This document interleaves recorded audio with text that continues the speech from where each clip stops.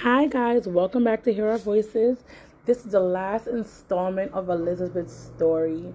I hope you enjoyed the first two part of the podcast. Sit back, relax, grab a bag of chips, grab something to drink, and listen to the story. Or you could be cleaning around the house. Please follow us on Twitter, Instagram, and some other things are coming up too. So stay tuned, and the information will be down below. Bye. Because they've been through so much till when DHS like, hey, we got a place for you. You got to send us paperwork. My 17-year-old was like, yeah, sure, we're getting an apartment. And then a year later, something's going to happen and we're going to have to move. And I'm like, oh my God. But this is what this, situation with vouchers and all of that did to him traumatically, because he doesn't have no belief, in it. For him, there's never permanent housing. Right. Because in his mind, we're always moving anyway, So it's like, okay, so let me know when we got to pack up again. And I'm like, no, trying to explain to him, like, it's going to be, I'm just trying to show him the positive side. And, going to be 2 years now, we're still here. And I'm like, so what do you think? We're still here. And he's like, maybe.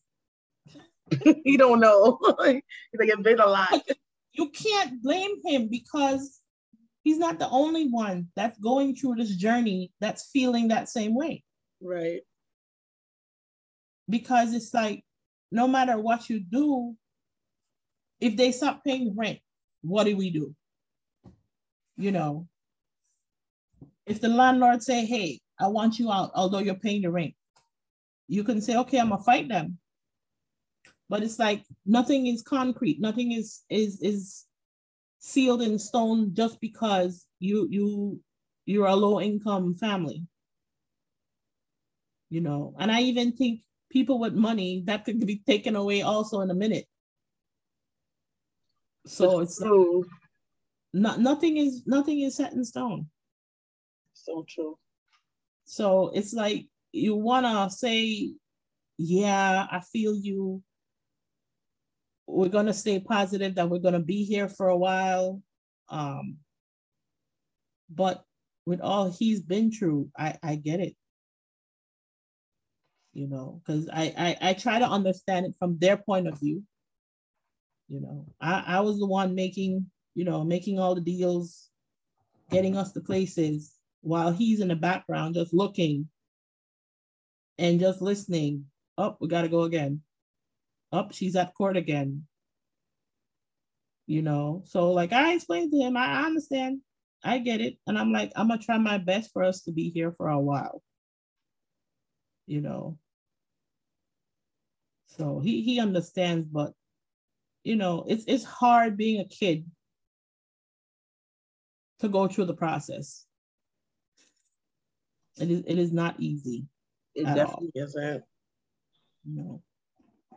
I want to talk about, I don't think we touched on it as much, the living conditions that you had in shelter. How was it for you, like, living there? Did you have a stove? Because a lot of times some shelters don't have stoves, some of them do. But I know you've been in and out of a lot of different shelters. Yeah. For a couple of them. So you might have different experience at each one, like I had. So how was the experience, and how more about the staff and things like that? And what things do you think they could be doing better in the shelters to help out people? In 2005, honestly, that's why I saw a lot of different shelters. Honestly, everybody do their own thing. I guess they're adhering to DHS rules or whatever. But at some point, it's their management. They do how they see fit. Right. They all had different curfews. So I just thought, all of them would have the same time. Everybody had different curfews. The one that stood out to me the most was the one we went to in June 2005. About that time, maybe we saw, I would say 4 different shelters before getting to the one we stayed at for a couple months in 2005. We even went, the first time we went, they put us in a scatter site. That was traumatic for everyone, because I think the people used to sell, whether it was cigarette or weed or drugs, but people came knocking on the door, and scatter site has no security. Well, when we were there, there's no that security. Sounds crazy. There's no security. There's no staff.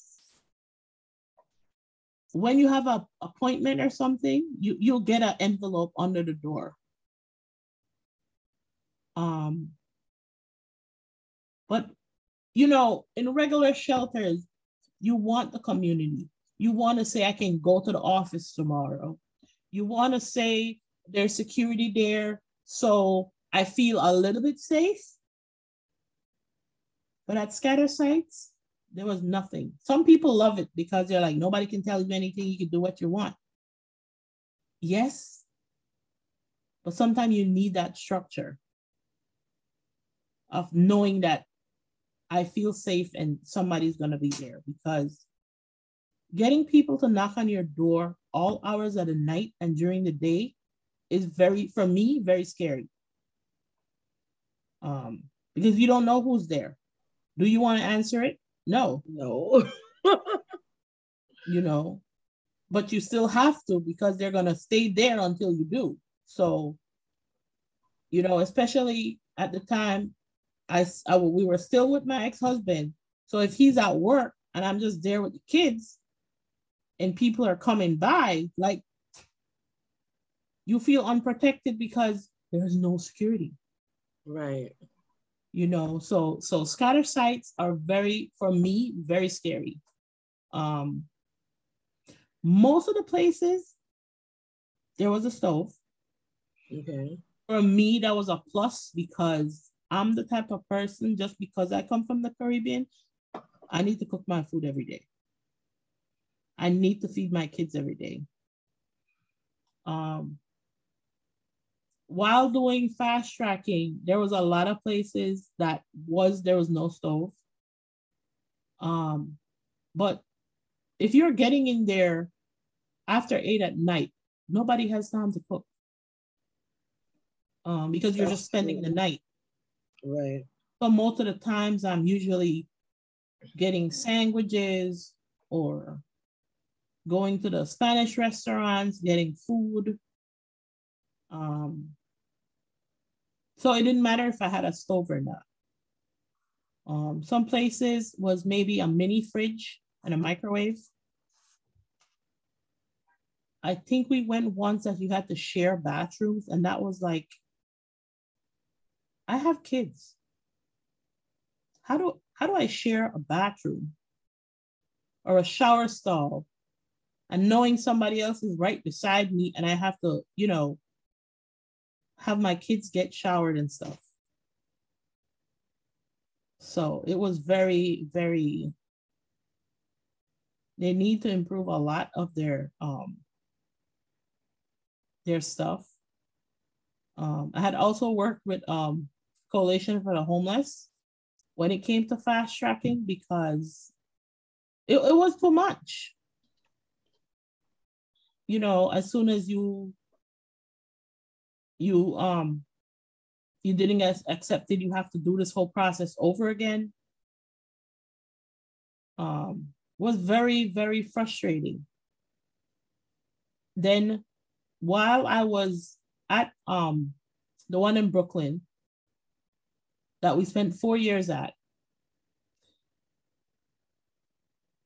I'm not sure if you're familiar, there was a school in Chinatown. Apparently it was also a shelter. But this is where the big executive had their meetings. So basically, I felt like I got interrogated by DHS because I was there too long. And they're like, they want to know what you're going to do. And I literally just sat there, said nothing, pretended I was dumb just to hear what they have to say. But for me, I had the Coalition for the Homeless, behind me, just in case they wanted to do anything that they're not supposed to do. Because I've heard that people got kicked out of the shelter. Like, you're already homeless. How do you kick a family out on the streets? They do it all the time. They do it all the time. And I'm like, are you kidding me? And I think that's where they wanted to go with us. But I just sat there. I said nothing. I'm like, okay, whatever they were like, are you going to comply? My answer was yes or sure. I try not to open my mouth and voice my opinion, because I felt like if I did that, I was going to hurt my kids. Because I knew what they were doing was wrong.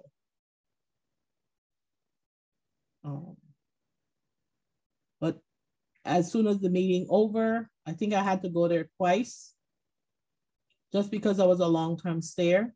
I went to the Coalition and I'm like, this is what happened. This is what they said. This is the papers they gave me.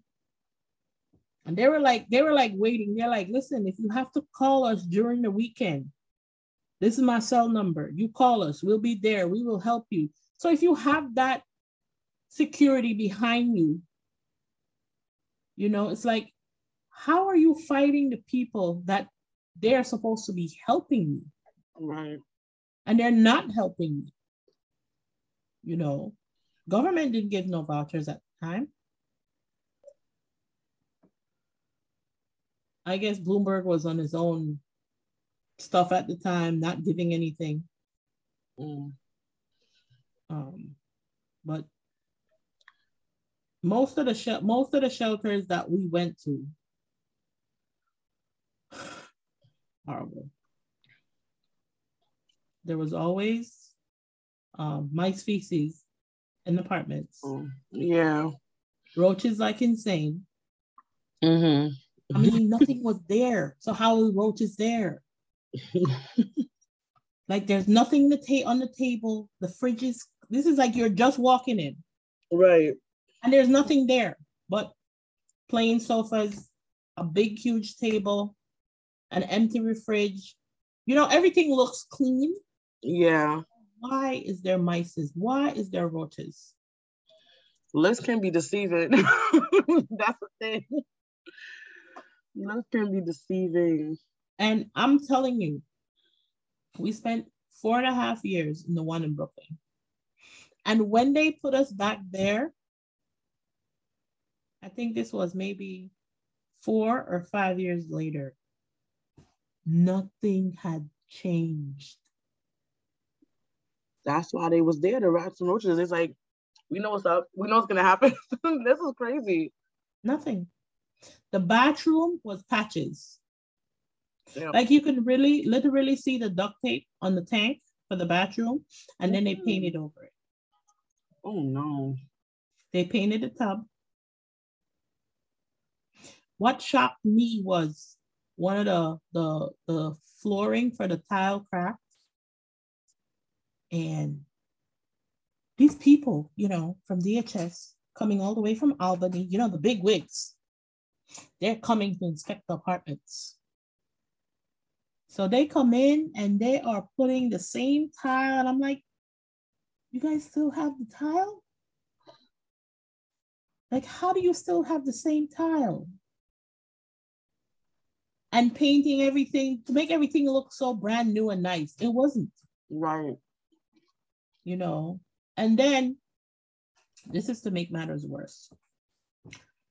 So I have an aunt that lives in Brooklyn, and her husband has been here from, I think, late 60s. So when he dropped us off, I think it was 2019. And he's like, oh, you're at the same place, but a different building. And I'm like, yeah. He's like, I used to live in this building. Oh, wow. He described the building inside while living there in 1970s. Are you serious? And I explained to him, I said, let me tell you something. You just described my whole apartment. Nothing has changed down to the color of the walls and the flooring. Nothing. So he was living there because his aunt was, that was her apartment. Right. Before the shelter or whoever agency took it over, yeah. It was regular apartments. And I was like, nothing has changed. They have done nothing to these buildings but paint over it, because you can see the chippings of that layer of coat of paint. Right. So I was like, I knew the building was old, but till he gave me that part of history, and I was like, it really explained a lot, and I was like, honestly, nothing has changed. Same old bedrooms, same old bathroom, because they didn't even say like, okay, let's fix the place up. Let's get new bathrooms, new toilets, new tub. Let the place look livable. Right. You're just being here for temporary. But you don't have to live here like, here. Just that's for you, something, Yeah. You're not gonna be here long anyway. So why would you care how it looks? And I'm like, that's not even the point. It really isn't. It made me feel like a human. We feel like, Nope. You're not supposed to feel like a human. It's crazy. You're not. Same old dressers. I think the only thing they changed when a client leaves were the mattresses. At least. And I'm surprised. That's crazy. Mm-hmm. So every time a client leaves, they get new mattresses. Everything else stays the same. Nothing changed. Because the shelter, I don't know if my shelter did this or not, but I think they probably did it because most of them had like mattress covers. So I feel like they didn't even change those when people left, to be honest. Mm-hmm. Yeah. What changed though? The last time we went back in 2019, so well, I guess they do this for families. When you go, they give you a kit, blankets, pots. So this last time I was shocked. The blankets were better, but one pot. And I'm like, what am I supposed to do? You got a pot. Like one pot. And it's the pots you would find in like a dollar store. Oh no. It's very, very thin. Like, just give me aluminum pans then, because basically that's what you're, giving me. Right.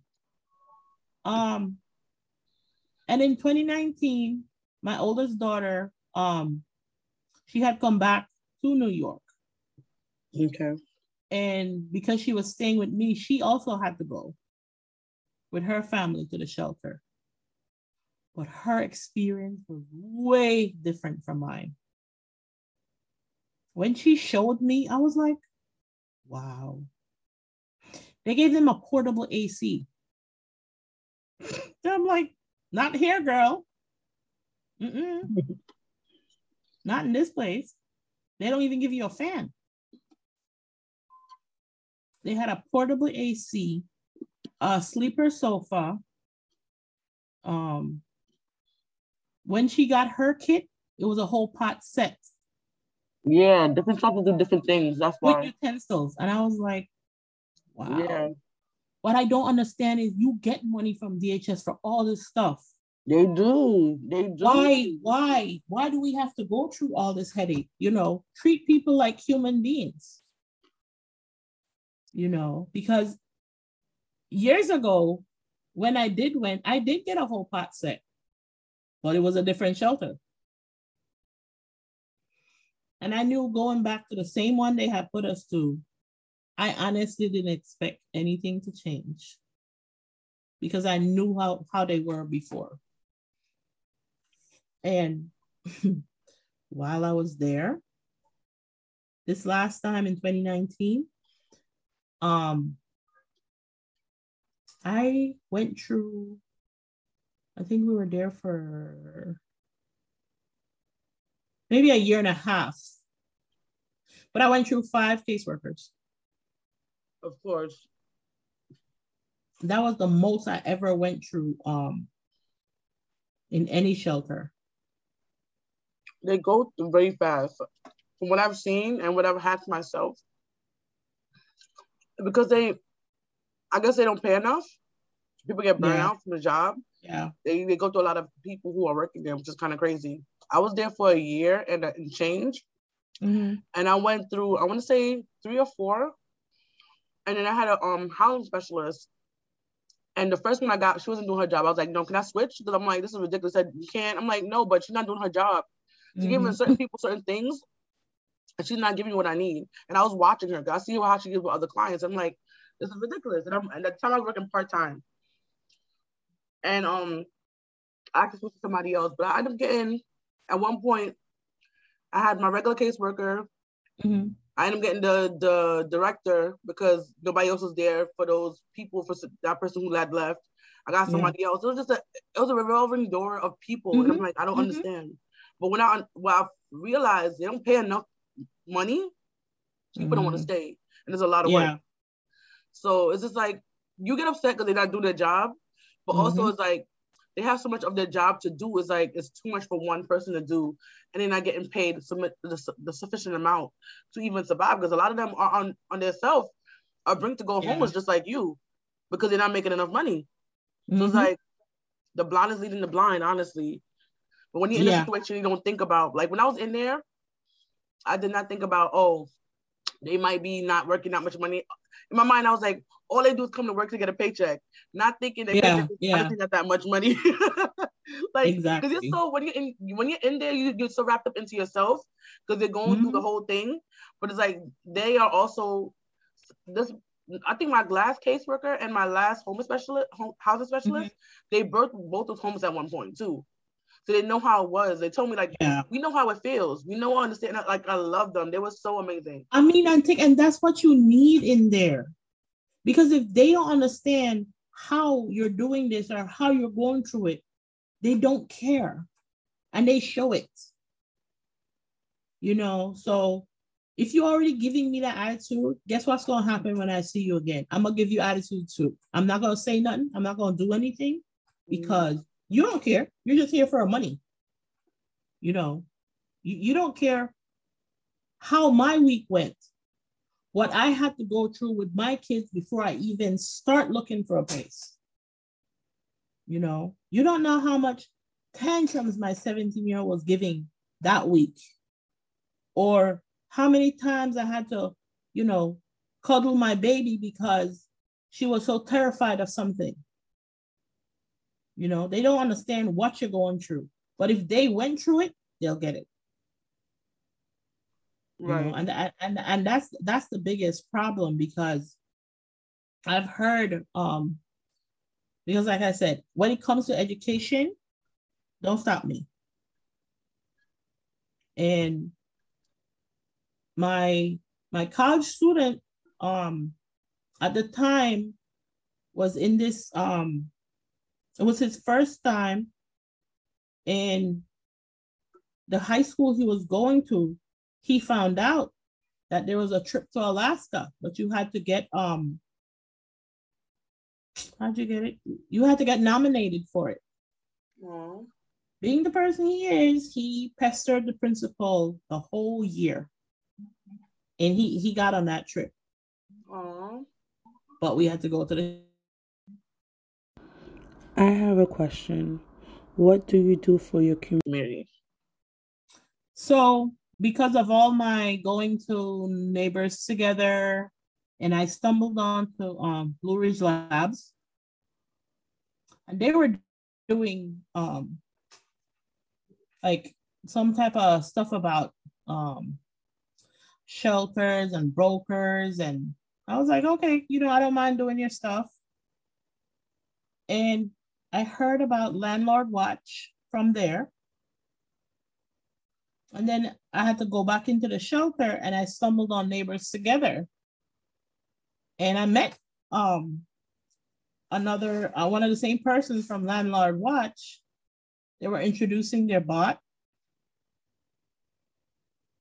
And they're like, we did some more meetings, and they're like, they had a question to ask me. And, they wanted to know if I could do some more stuff with them. They're creating a website, and they're trying to find a name.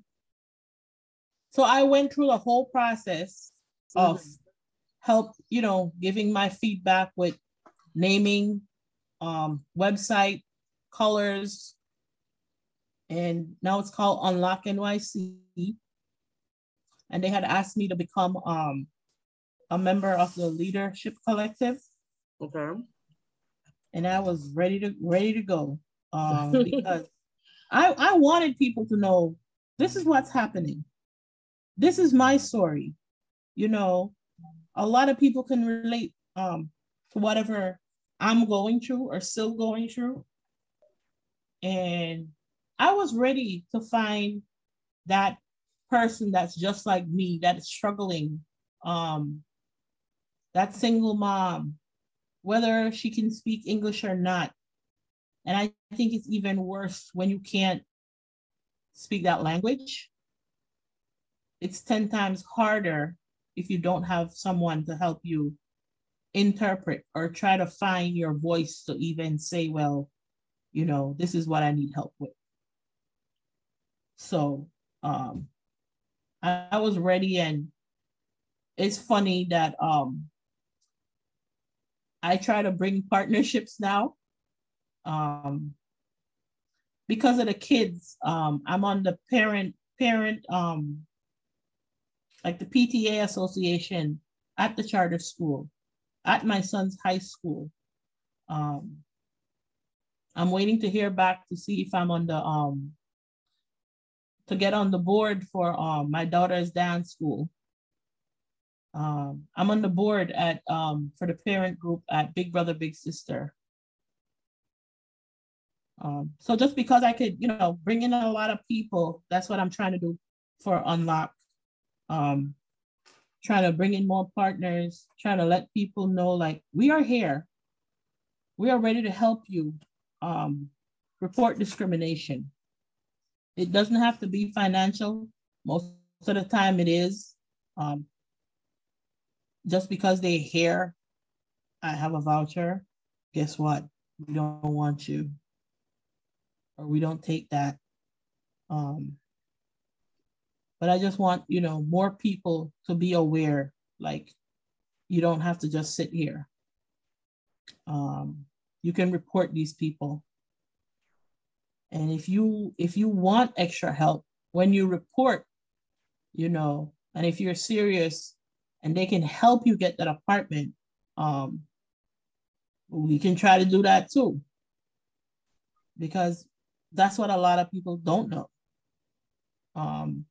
When I first knew about it, I was like, I felt so excited. I was like, that's my light. That's my way to get out. Because most people, they're going through this journey, but they're so frustrated because it's like you speak with 10 people for the day and all you hear is the door slamming on you. Like it's a no, no, no, no, no. And going to your caseworker, it's like they're not there for you. When I used to have to go to the meetings with the director, the supervisor, my caseworker, my housing specialist, other people, and you have all these eyes on you. So what are you doing? Well, you're not doing enough. Well, I know you go this day, but you can't volunteer at the school anymore. You can't do this. Like they're literally saying you can't do this. Right. So, and I'm like, what about the people that are working, that have that full-time job? How are they trying to find a place? And you still have to go home and deal with your kids, homework, feeding them, making sure their hygiene is good. It's a lot. And just being with my Unlock team, it's like we're trying our best at whatever or whoever we can help. So anybody I speak to, I try to let them know about Unlock, especially, if they're going through the process. And even if they're not, I'm like, listen, you can still go on the website. We have resources. I feel like because of all the experience I went through, even if you have that lease and even if you have that apartment, still come on our website, because sometimes you run into problems and you're like, so who am I calling? Because I did 311, that didn't help. Where else can I go? Right. Hey, check us out. You never know. If we can't help you, we're going to find that way to help you. And this is what I love about, us, is that if we don't know the answer, we're going to try to find that answer. Because we've most of our team, have lived experience, so we know what people are going through. Right. And I think that's all some people want right now, is to know, like, hey, you're not alone. You're not alone. So much people are doing the same thing that you're going through. Right. And I feel like some people need right now is just to know that there's a person I can call when I'm frustrated. We have that person. Like, if you make a report today, we have that person that will give you that call. If it's not this week, it's going to be next week. But she's going to call you and be like, hey, saw your report. She's that person that you maybe look up to, like a mommy figure. Got it. Say, well, guess what? We at Unlock, we heard you. We saw your report. She gonna give you that pep talk. And if you need resources and she knows it, she gonna give it to you.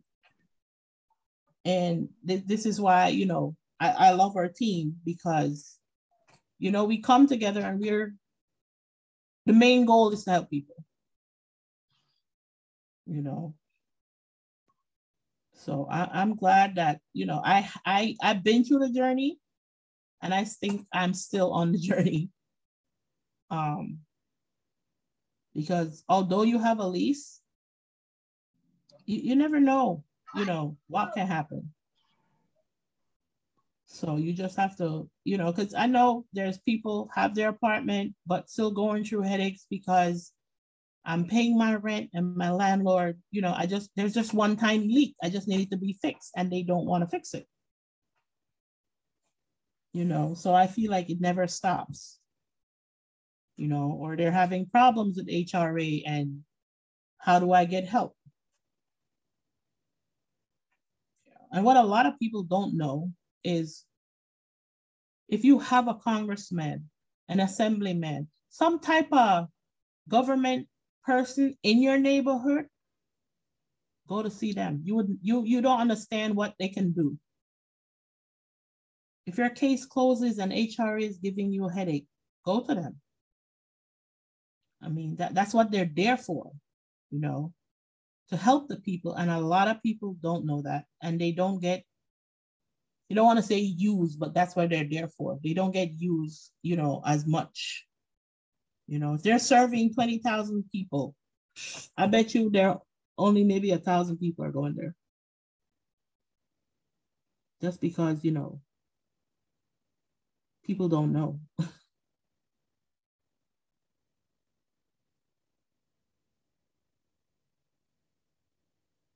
I understand. So we're actually gonna wrap up. Mhm. Do you have any last words that you want to say to anybody out there who's listening about the shelter system and what you're doing to help out the shelter or homeless community? If you have to go to the shelter, you have to go because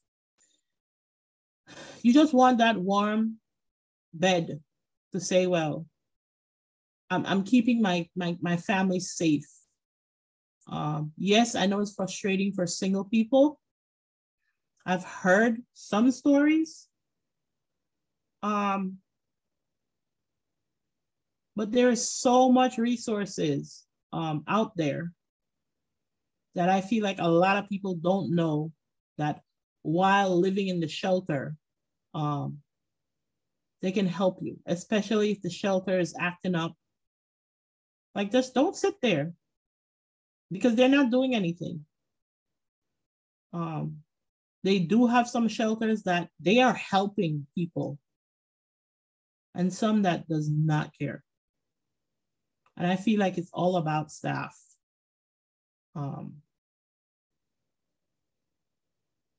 And the thing is, I wish that the shelters would open up to, like, at least once a week or once a month. Even if they have, say, if they have 5 new people coming in or 5 new families coming in or whatever your shelter is there for, even if it's DV cases, give some of the resource people, neighbors together, unlock, like, give us that time to come in, let them know that, yes, the shelter is there, the caseworkers are overloaded, but these are your resources. Give us that time to come in so the people can feel, okay, we're not alone. Because you're looking at it from a case point of view. Oh, I have like 20 people. How can I deal with 20 people? I get it. This is why we're here. We're here to try to help the main person, the client. But 95% of shelter people don't even know that resources are out there because nobody's letting them know. So that's why they get more frustrated. And I feel like, it's mainly DHS, maybe don't want them to bring other people in.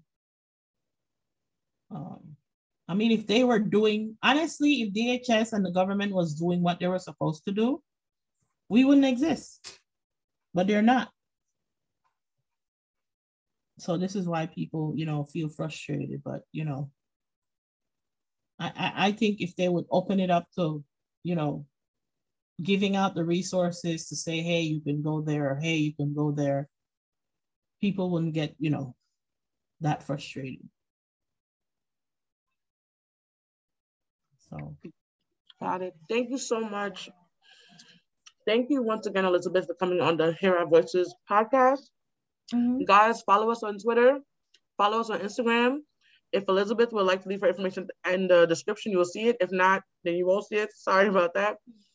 And hope the stories and insight of how it has been over the years. She told you over 12 years ago. So a lot of things have not changed, and some things have changed. It's been very slowly, but it's been happening. Yeah. And I hope these stories can open your eyes on how people are living and make you see us as people, as human. So if you want to DM me, Kayda Davis on Instagram, Twitter, information will be down below, and also Instagram for our Hear Our Voices podcast. Yeah. Thank you so much. Thank you for listening. Following you already on Twitter. Yes. Thank you for listening. Thank you too. Talk to you guys next week. Bye.